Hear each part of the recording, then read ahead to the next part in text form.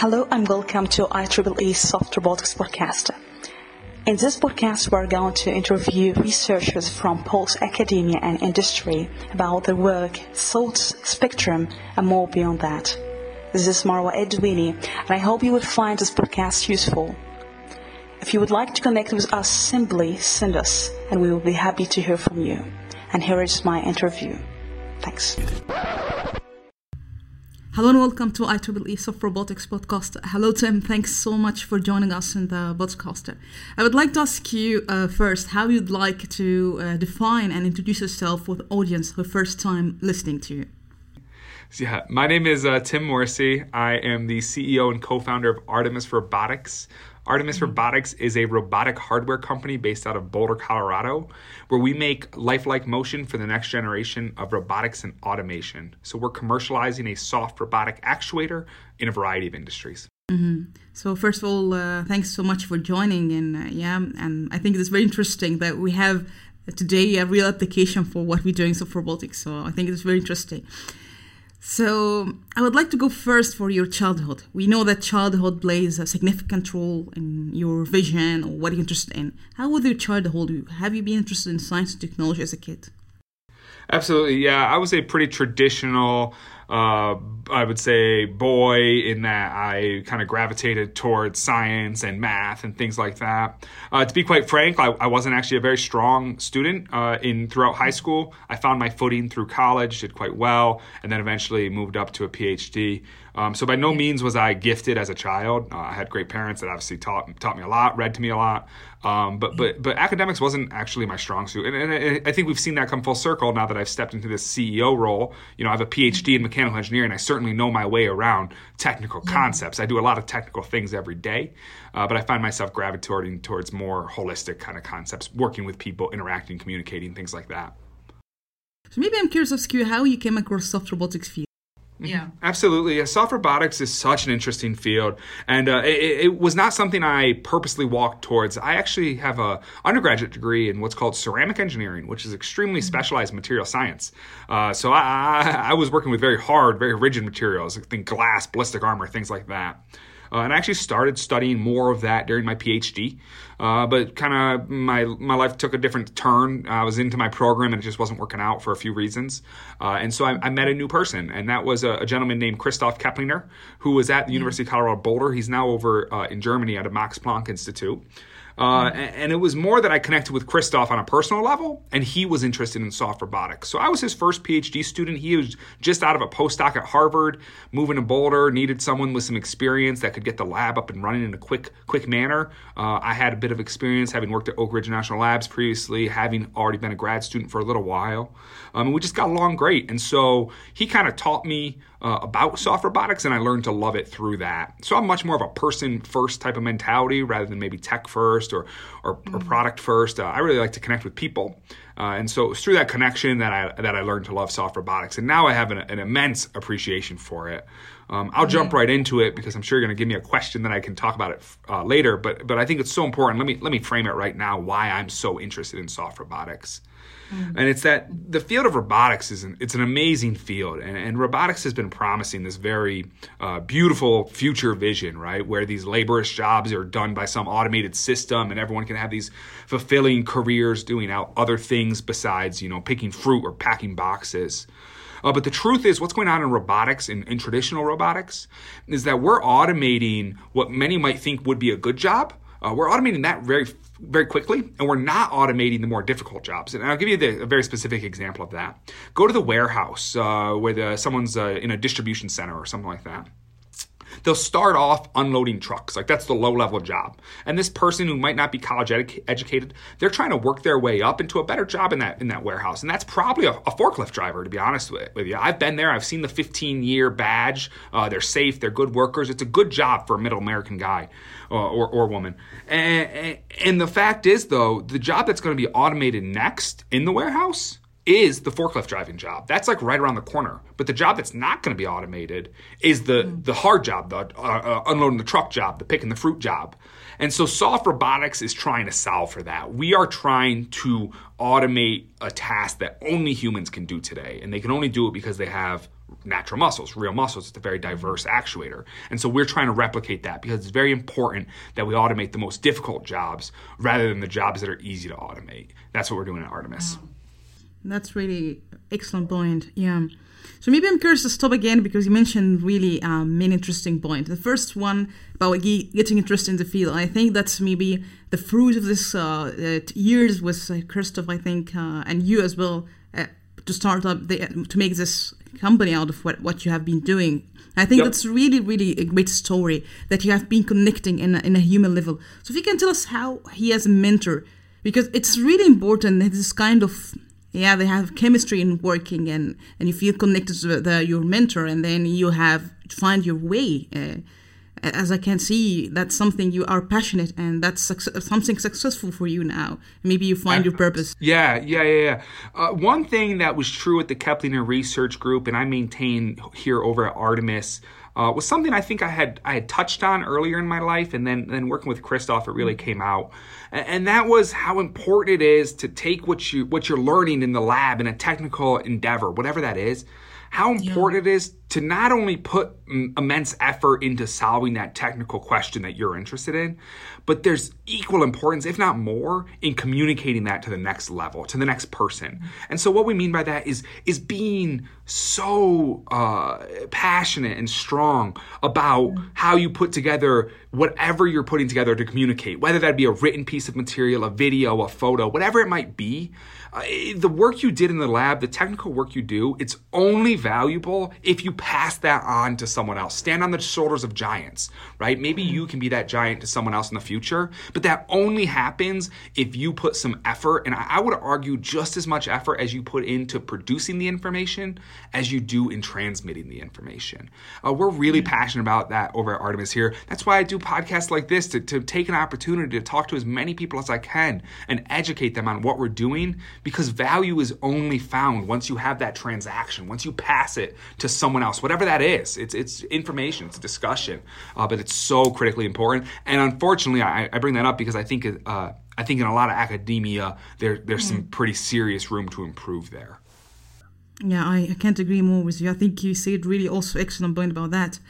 But maybe the question here, because I think that's something we ask every episode, that why the transition between what we have in the lab to the industry is so challenging. What are the missing pieces in that case?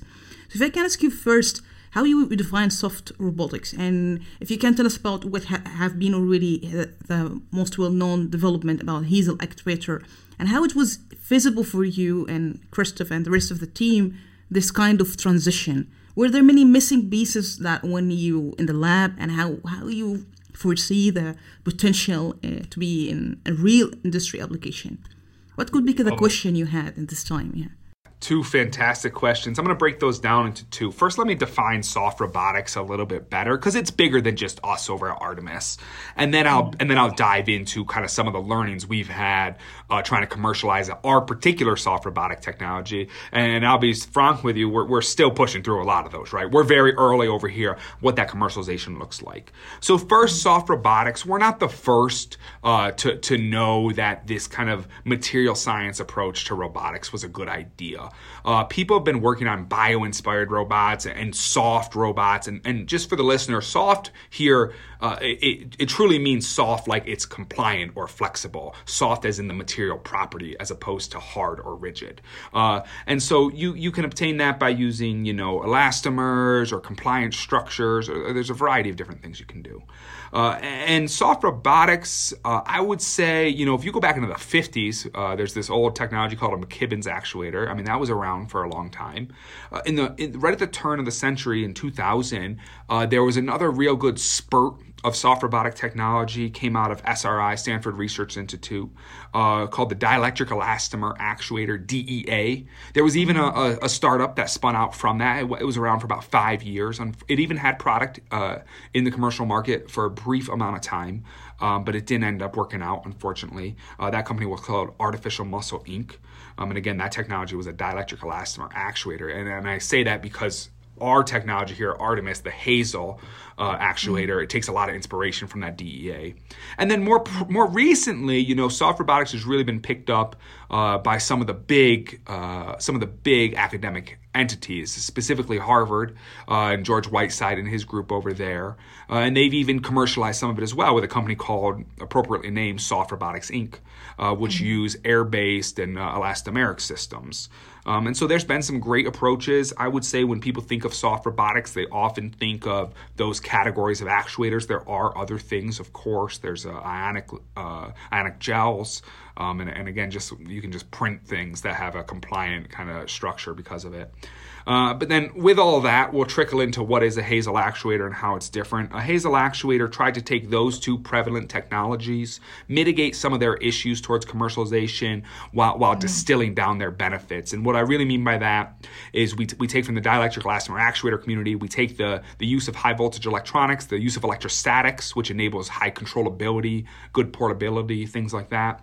And then we borrow from the pneumatic elastomeric systems, we borrow fluidic concepts. And so when you use fluidics to drive motion, you can access hydraulic principles, you can get very complex structures. There's a lot of benefits there. So the Hazel actuator distills those two things.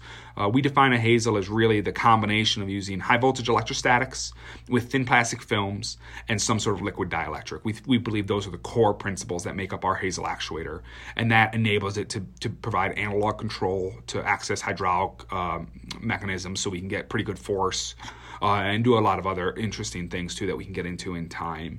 And so anyways, that's what I would say. That's what to define and give a landscape of the soft robotics community. And then I'll jump right into your next question there, if I may, which is what are some of the learnings we've had here at Artemis as we've gotten to that.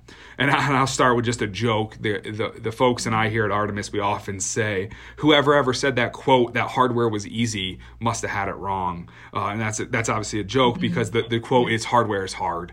And when you're making things, and more importantly, when you're making things that stretch and move intentionally, things get very complex very quickly. And so one thing that we got right going working on here at Artemis as soon as we were thinking about commercializing was lifetime and reliability. You'll hear even over in software, it's easy to make anything work once. And it's not easy, but anyone can make anything work once. It's making something work every time with a variety of different influences affecting it. You see it with software all the time. It works on one machine, but then you send it off to a million other phones and they all have slightly different apps and slightly different updates, and all of a sudden you get all these bugs. And so with that, it's kind of finding that repeatability. It's providing people with the same motion they expect over and over again. It's making that device, that piece of hardware, reliable over and over again. So those are some of the technical challenges. But then I would say that the biggest challenge is application. Soft robotics has had a beautiful academic story for a long time. That story being bio-inspired, solving these difficult motion challenges that only natural muscle is able to do. But when it comes to put the rubber meets the road, what does those applications look like? And how do you build a company that can provide value both near term and survive for the first few years, actually get a product out there that's generating some amount of revenue, while then also scaling towards the vision that we of course always have, which is these Westworld robots, these humanoid robots walking around, these exosuits that are just integrated into your clothes, things like that. Those futuristic applications are beautiful and elegant, and we're striving towards that. But there's some near-term steps that you have to do to get there. And so application and what problem do you really solve? I would say at Artemis we discovered that's just as important, if not more important, than the technical challenges we have, which are there as well. That's really wonderful. Yeah. So maybe I'm curious to ask you in that case, how was that start for you? Because, for example, we know, in dielectric elastomer, sometimes we have this question also in the podcast, that, we know that we need high voltage, but if we look for ionic conductive polymer, it has a low current. You can apply low voltages, for example, but the force and mechanical performance is not really what you aspire to have, and that's kind of trade-off in the design. So, do you think for you now, because that's something you make sure it's working and you have a certain application, and that what you mentioned, but how was the start for you? Because now you have a competitor, for example, the soft robotics based on a pneumatic application, and now you're proposing something, still new. How was there how maybe the market was receptive about your solution? Was this hard for you at the beginning, or how? If you can tell us how's the start was you for that? Absolutely, and it's hard. It was hard for us at the beginning. It's hard for us now. We're still very much in that phase, that learning phase. All startups are in that learning phase, trying to find product market fit, trying to figure out for real who finds value in what they're offering. And I want to take a quick statement. We don't see Soft Robotics as a competitor by any means. It's us against the world. We're the ones trying to change the way motion happens, right? Our competitors, incumbent technology, servo motors and things like that.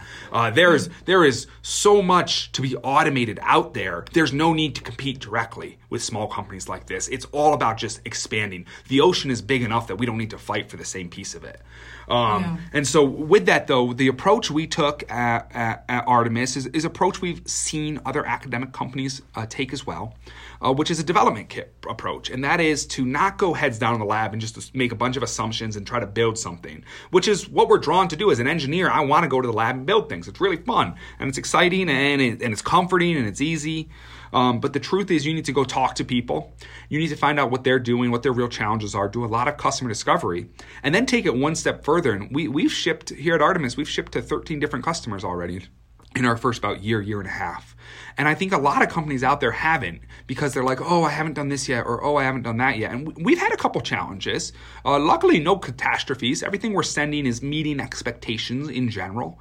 But what we're shipping, these are prototype products, right? These are engineering units. They're not fully tested, and we're really transparent about that with our customers. We're like, hey, this is an early product. Take it, start to get your hands dirty with it, break it, let us know how you broke it. And that's going to help educate our design cycles, help educate some iterations. And it's so critical to do that. And towards that, you have to be vulnerable. You put yourself out there. Hey, here's something I'm going to put in a box and ship. But I know it's not perfect, and I know that you have to look past some flaws. And so again, it comes to that communication I talked to prior. I got to communicate that to my customer so they understand what to expect. If we have equal expectations, everything's going to be good. If they think they're getting something that integrates with a Ethernet connection and Cat5 or something like that, and I'm nowhere close to that yet, we're going to have a problem. And so it's all about communicating those expectations, which again goes back to what I said before. There's the thing that the guys are building here at the lab. And then we are sharing that, and we're communicating, we're distilling it, and we're pushing it into someone else's hands and heads and visions. And from there, we get really important feedback. And so that's what we did. We went with an early approach, and it certainly was scary, and it's still scary. Every time we put something in a box, we're like, oh boy, is this one going to work? Is everything right? Like, of course, we have quality assurance and everything like that. But it's an interesting feeling, but it's a very empowering feeling as well. We're very proud of everything we ship. And so anyways, with that, we entered an iteration cycle with our customer as quickly as possible. I think that's really great, yeah. And also challenging indeed. But maybe the question here about what could be maybe the direction after you have this feedback from the customer, what could be how you figure out this direction could be promising and maybe I have to consider, or is it easy to figure out based on the feedback how you can maybe consider that in something could meaningful for your product? Oh yeah, for sure. Big one of the first ones is what type of problems do we need to solve first? So a customer comes back and tells us, "Oh, I don't mind the high voltage. That's fine actually for my application. We can encapsulate it. It's not gonna be a big deal. But it's just not strong enough yet. And so you guys got to figure out how to get this thing stronger if you want us to put it in a product someday." So those are some feedbacks we get. And so, okay, we have a lot of research that we can strengthen these things up. Another one is that one of our benefits of our technology is it is quite high stroke, especially we have a couple of different form factors, but in one particular geometry, we can get over 100% strains, as in it doubles in height. And we thought everyone was just going to love that. But they came back to us and said, that's great, but actually that's way more than we need. And so we're willing to sacrifice that for this application or for that application to maybe get some more strength or something like that. So this input directly educates some of our design cycles and our engineering cycles. And then with that, better yet, is when we have customers come to us with multiple different asks, multiple different customers coming to us with a single similar ask. It gets really, as a leader of a high-tech company, it makes it a whole lot easier to do decision-making when there's a million technical problems to be solved, when you have half your customers all asking for the same type of thing within 6 months. Okay, that makes it really easy for me, actually. So those are some of the other ways that it helps. And usually I would say, just to be more specific too, usually it comes down to form factors for us. That's a big one. And so we ship kind of like some generic form factors right now that were kind of chosen just based off of some early use cases. But then customers might come and say, hey, actually this would be better if it was skinnier or if it interfaced a little different. And so that's a great way for us to work with them. Mm-hmm. And may I ask you about the challenges here? Because I think if you have the development kit, do you consider something like simulation for what you're doing or tools for that? It's, you think, it would come to commercialization, because we know sometimes simulation and modeling is not really accurate 100%. So what techniques do you consider maybe fast and reliable for your customer and your development as well as a company? That's a fantastic point. Actually, something we just finished up the year working on, because we would have customers saying, okay, you have these two type of things, and this is when we differentiate between the technology platform as a whole, which is our Hazel actuation technology, and a single actuator, like something we actually put in a box and ship. Because we definitely have a lot of customers or potential customers that come to us and say, here's what I think I need, and we're talking much more about technology, and how does that translate to a piece of hardware that you can send me? And because we at Artemis are using this unique material science approach, we actually have quite a bit of parameter space to play with. We have a couple of different materials whose properties we can tweak in a whole lot of directions. We have geometries we can tweak and some processes that we can tweak. And with all that, it's pretty, these models like you just suggested, all of a sudden you're extrapolating a whole lot of different things, and you're kind of concerned it might not come out the way you think it is. And so actually inside of Artemis, that's one of our core strengths, is obviously we understand the Hazel technology the best. And we've developed this new framework to work through some of that. A customer comes to us and says, these parameters are important, these parameters aren't. Okay, that's going to help our design space. And then we start to work, okay, of those parameters, which one have we looked at physically together, like for real, like experimentally demonstrated? Which ones are estimates based off of models? And then how do we balance those two things? So you highlighted a fantastic point. And something that's one of our problems is because we're making hardware, because we're making these custom shapes and things like that sometimes, that can be quite time intensive. That's a pretty intense development cycle. And so in terms of where we put our efforts, is something that I balance a lot as the leader of this company, and something exactly as you highlighted, something we actually ended 2020 focusing on, to say when we go into 2021, how can we make that process more robust, more reliable, just for us, so we can engage with people in an easier way.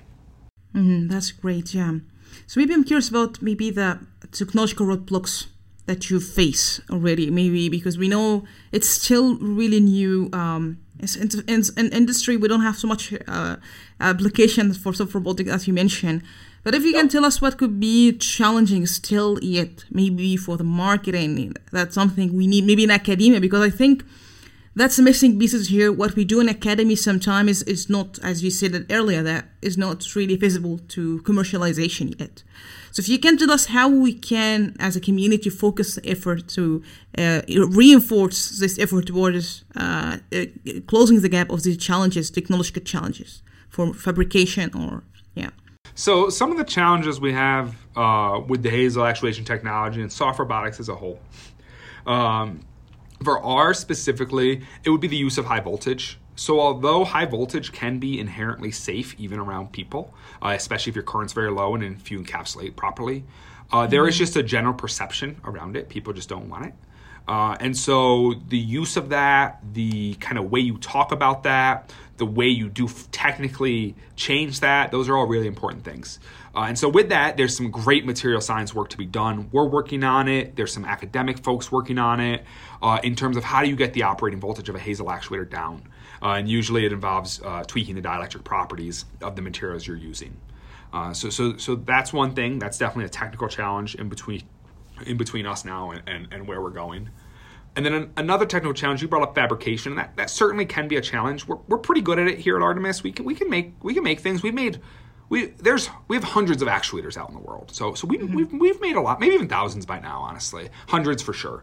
And so we can make these, and they're not the most time intensive things ever.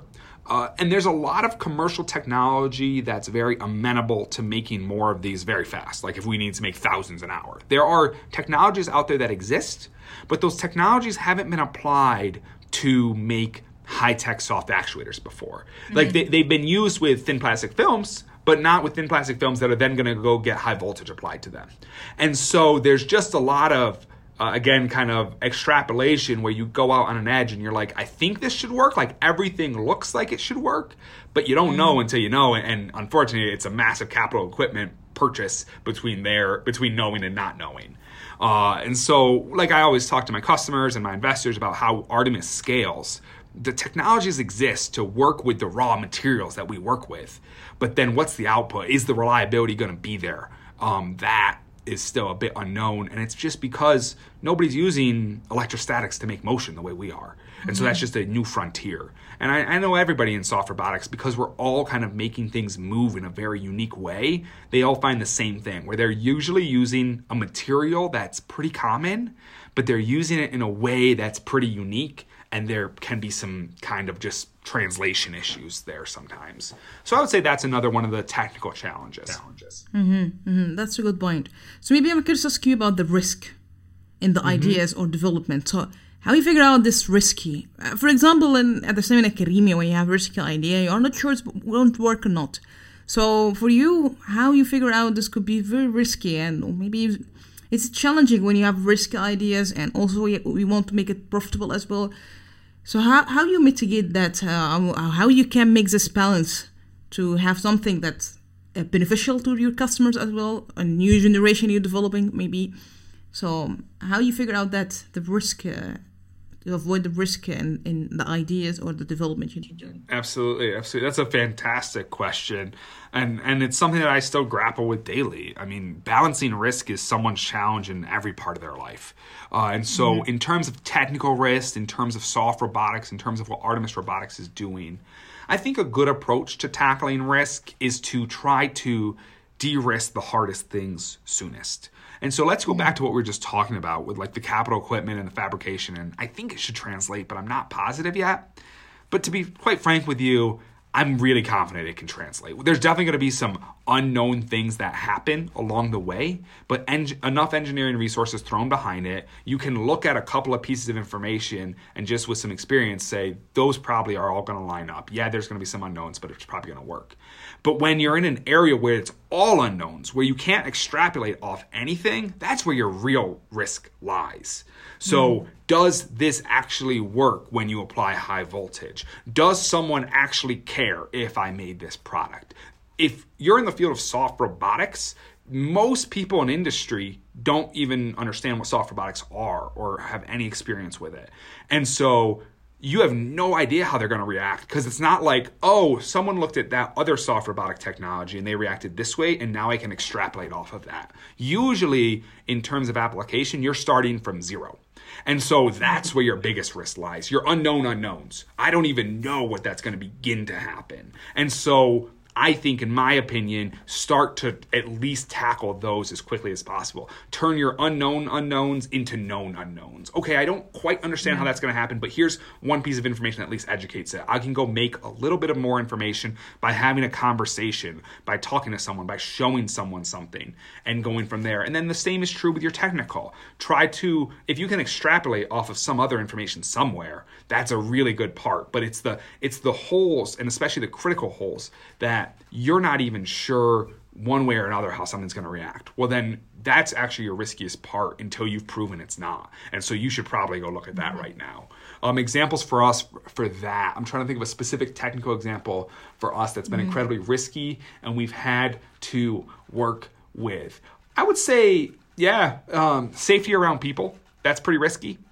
Because we do have high voltage, we aren't, the way that we've encapsulated things has been something we've had to figure out. We just didn't know much about it when we started. We've gotten a lot smarter about it since then. We have some pretty nice encapsulation techniques that we think are working on making things quite safe.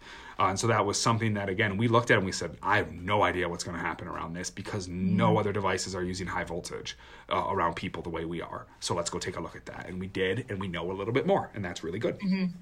That's a very excellent point. Maybe a quick question here. Do you envision maybe using low voltage? We know this is kind of a challenging question, but do you envision that I can maybe merge something from ionic conductive polymer as low power?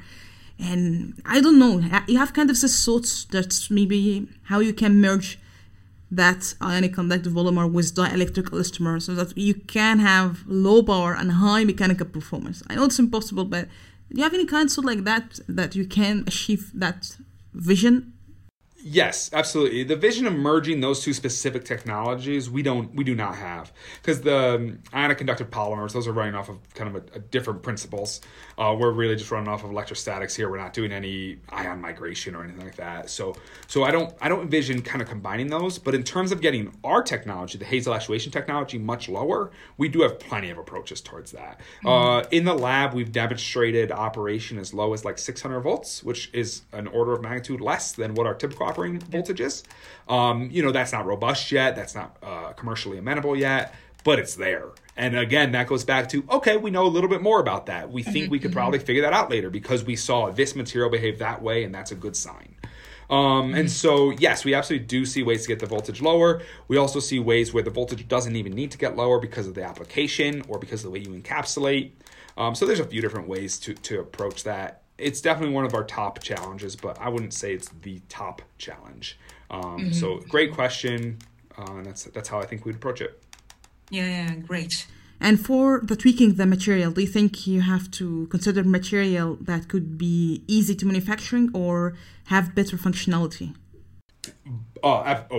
Very good question. Definitely both. In terms of getting the right property you need, that's going to be the first step. Like, you have to get the property you think you need. And so that's the first step, but then it needs to be amenable to some sort of scale. And it's possible, maybe some of these low voltage actuators, those aren't getting made in the hundreds of thousands of years. Those are getting made in the tens of years because of whatever application they have. And in that case, it doesn't matter that's at a bit more high tech. The good news is that, so one thing that's really unique about our technology over other competing soft robotic technologies is most other soft robotic technologies use elastomers. And our Hazel actuation technology just uses thin plastic films that are flexible, not stretchable. And so the differentiating there is that a piece of rubber, a rubber band for your notebook, that is stretchable, right? As you squeeze it, it gets thinner in the cross section and elongates. Compared to a piece of paper, for instance, that is flexible. You can just move it back and forth, but you can't stretch it, right? You can't get it to elongate and thin. And we only need that flexibility. We do not need that stretchability. And when that is the case, fabrication processes become a whole lot easier really quickly. You see it all over the place, right? Think of a Lay's chips potato bag or something like that. There is miles and miles and miles and miles of thin plastic films that are produced every probably second, to be quite frank. And so it's that because of the materials that we have chosen to work with, which are based off of the way our technology works, the fabrication becomes kind of I won't say it becomes easier, but your toolkit becomes bigger. And usually if you have the right tools, you can solve any problem. And so that's a really good approach for us. Yeah. So maybe I'm curious about the application again and the customer. You mentioned already customer from academia or outside academia, the customers. We have both. We have some academic customers, which are more just research entities that want to experiment with soft actuators. Usually, I think most of them are like roboticists that want to get into the field of soft robotics. There's not a whole lot of soft actuators on the market. We're selling one, and so they want to experiment with it. So about half our customers are like that. And then we have industrial automation customers. So we work with a German company called Festo, which is the second largest industrial automation manufacturer in the world. We're working on an application that's going to go into a warehouse. And so they see that our electric, analog, intelligent actuators have a very nice value for a lot of kind of complements to their pneumatic actuators. And so that's one of our applications. And then we also have defense applications as well. U.S. Navy is our most frequent customer to date. We've sold to them 5 times. We're working with the Army now as well. We're looking to expand up to NASA as well. And so there are some kind of, I will call them unique defense robotic applications that our technology, because of the way it works, because of the things it's made out of, brings some pretty interesting value. And to distill it down, though, what I've discovered, because we have a technology with a pretty wide suite of feature sets. It can be silent, it can be soft, it can be fast, it can be analog, it can give you high stroke, a few different things too. One thing I've discovered, though, is usually our customers are interested in analog motion, so continuous motion where it's not just binary, where it's not bang operation, but you can get 5 states in between, or really a continuous set of states in between. They're usually interested in that. They're usually interested in electrical control, so not pneumatic control, something easier to use. And then they often have, this is the differentiator, they often have a unique environment, which for some reason or another, and every customer is a little different, the incumbent technologies of servo motors and pneumatic actuators don't work. And so it's these unique environments that we usually find our footing, where we have that portability that works well, or some other factor about our technology makes it appropriate for that unique environment. So if it's any environment whatsoever where it's just like in a lab and you don't really need this controlled environment, or there's not a lot of restrictive factors, usually a different technology folks will reach for. But once they're in an interesting place like the ocean or like space, we can do some things that other technology can't, and then it gets really exciting. That's great. Maybe a question here. I think that's something we discussed in the podcast about how we can design those actuators that could be fatigue resistant. So when you ask your customers for, I don't know, how you make sure this actuator can work, the lifetime or life cycle of this actuator, this is something, do you think is challenging to design them that they can be fatigue resistant and have a high life cycle, for example? It can be a challenge, absolutely. Fatigue, creep, things like that, those kind of long-term mechanical responses, those are very significant, again, in elastomeric systems. And so the fact that we don't use those and we're only using flexible systems, that's a really good start. But as we kind of push the envelope of our technology, go to thinner films, go to more unique films, then all of a sudden, things like bending stiffnesses come into play, which are then directly going to correlate to those fatigues and things like that. So absolutely, those are some challenges. To be honest with you, we don't have an application right now that's demanding incredible lifetime. And so because of that, it's not a top-of-mind challenge. But again, it's something we're kind of working on. So we actually have a really nice test setup here at the shop. And this was a project that we're working with the National Science Foundation on, so an NSF SBIR. And we have this really nice test rig where we can run 9 actuators at a time round the clock, just to like essentially torture test them to failure. So we a lot of ways you approach that is you just take kind of the brute force approach, which is you just study a whole lot more actuators, you break a whole lot of actuators until you finally figure out what's going on. Think of like crash testing a car type of situation. And so fatigue is absolutely something that's significant. Not a top of mind concern, both because of the materials we use and also because of the applications we're applied in, but certainly not something that is solved by any means. Great. So our colleagues and I have a question. The first one, what is your aspiration as a CEO for the company? What's something you aspire for 2021 for the company or maybe in the long term as well? So through 2021, one of our critical milestones is that we're trying to have our actuator implemented in a customer's environment. So instead of us mocking up what it might look like here, we're really kind of in a prototype early pilot project with one of our customers. And so we're already working on some of those conversations. And that'll be really exciting because, again, it comes down to the environment. I think it's a whole lot easier to get something to work in your environment versus someone else's environment. And so that's really going to prove some of our value if we can demo what that looks like in a customer's. And then in terms of what my aspirations are for the company, one company that I really look up to that I hope to see Artemis grow to is actually a global massive company, Mitsubishi. Mitsubishi was started in the early 1900s as a simple motor company. There was a miner who needed this new tool for some sort of mining task they had, so they made a motor. And that was making motion, right? And then they slowly made a few other motors and different motion techniques, and they worked their way up, and now they're this massive company that they are today with, they're in every vertical out there. They make everything. And I really think Artemis has the potential to do that, because when you provide motion, the world runs in a physical place. Like, you and I live in a physical space. And so when you provide automated motion, you really can touch a lot of people's lives. And I think we have the potential to do that. And we have a technology that's diverse enough to do that. And so I look forward to expanding very, very far in terms of the way our technology is implemented into all these different verticals, because I see the potential there. Industrial, defense, those are just our starting points. But I see us getting into healthcare. I see us getting into automotive. I see us getting into toys, all those type of things, all in due time, because everything needs motion, everything moves, and that's where we can help. Right, yeah. So maybe I'm curious to ask you, do you think ego sometimes is important for you when you have this kind of discussion, negotiation, and also delivering what you're doing at the company? Do you think ego sometimes is important? Oh, I keep my ego in check all the time, and my lovely co-founders are sure of that as well. Ego can be dangerous, for sure, and I love the question. I think it's important to have tasks in your life where you're both growing and checking your ego. I think it's important to find opportunities where you are confident in something, where you know that you can push that forward, because you have that skill set, because you've done it before. You can get into some amount of flow state and really feel good about doing whatever you're doing. And then equally, it's very important to have challenging things where you're questioning everything, where you're like, oh my goodness, am I in the wrong spot? Am I doing all of this wrong?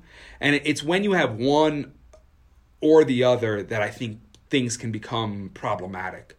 But if you have a diverse kind of activity base that you're involved in, I think that's very valuable. And I see that every day. I like to say I was a good researcher when I was in academia. I worked at a national lab before, and I was pretty confident in solving technical challenges. I really love electromechanical systems, getting computers to talk to things that move and studying how all that happens. Very exciting for me. And then as I finished up my grad school, I stepped into this business world where all of a sudden I've literally had kids that didn't go to college with successful businesses telling me how I don't know what I'm doing. And that's a good ego check. And, that's not the nicest way to do it, but it's been fun, and I've grown and I've expanded my activities. So ego's very hard. In academia, we could talk about ego in a whole nother manner. Luckily, in the startup world, it gets checked pretty quickly because, customers are paying or they aren't. They don't really go much way. So you got a pretty quick measurement on a lot of things. Yeah. I'm curious also to ask you, if here in this part of what you have gained being as now a CEO and with your team as well, as experience. And when you are maybe in academia, now you have this kind of face real world application or be what the world demanded from me. So how this experience, what you gain, what quality you have gained, was it changing for you, or how this experience affecting you? I think, in a word, gratitude or appreciation. I've seen and I've learned by stepping into a more diverse role where I'm looking at technical things, but also personal things, and also financial things, and also legal things, and everything else in between. When I'm looking at all of these different considerations of a single decision or a single task or a single object, you really quickly start to appreciate these different activities. And with that, you appreciate these different people that are strong over here and maybe a little weaker over there. Go back to your engineer. You can probably think about what I was good at in school and what I valued and things like that. But this has forced me to value the creativity, or maybe value just someone that can just execute on a small task well over time. I've been very appreciative of lower level people sometimes because they just do, what they need to do, and they do it with dignity and pride, and they do it well. And I really value things like that now. Yeah. And so because I'm in this more diverse role, both as a kind of a technical leader, but also by taking a cutting edge technology and trying to bring it to the real world, you're bridging a couple different pretty significant worlds there. You start to appreciate different opinions, different skill sets, and different people. And I've really enjoyed that, and it's something that's been incredible for me is kind of this firsthand learning of the different value people bring, and that how everyone brings some value. Yeah, that's great. And lastly, what was the best advice was given to you and was maybe a life-changing? Maybe during what you have been doing, you have received an advice. I've received a lot of advice, and I'm very fortunate. I'm in Boulder, Colorado, which is a vibrant startup ecosystem, both for hard tech and other. And I think one of the pieces of advice that a CEO of a robotics company said to me early, about 2 years, probably 2 years ago now, when I was just figuring out what was going on, he said, take every meeting you can get and talk to every single person willing to listen until you truly don't have time to do it anymore. And he was, be very serious about when you don't have time. He's like, your job is to figure out where you live in the world. And by you, he means the company and the product. And so he said, you got to be talking to every single person and getting their opinion on it, and really meeting with everyone you can. You're not too good for a single meeting.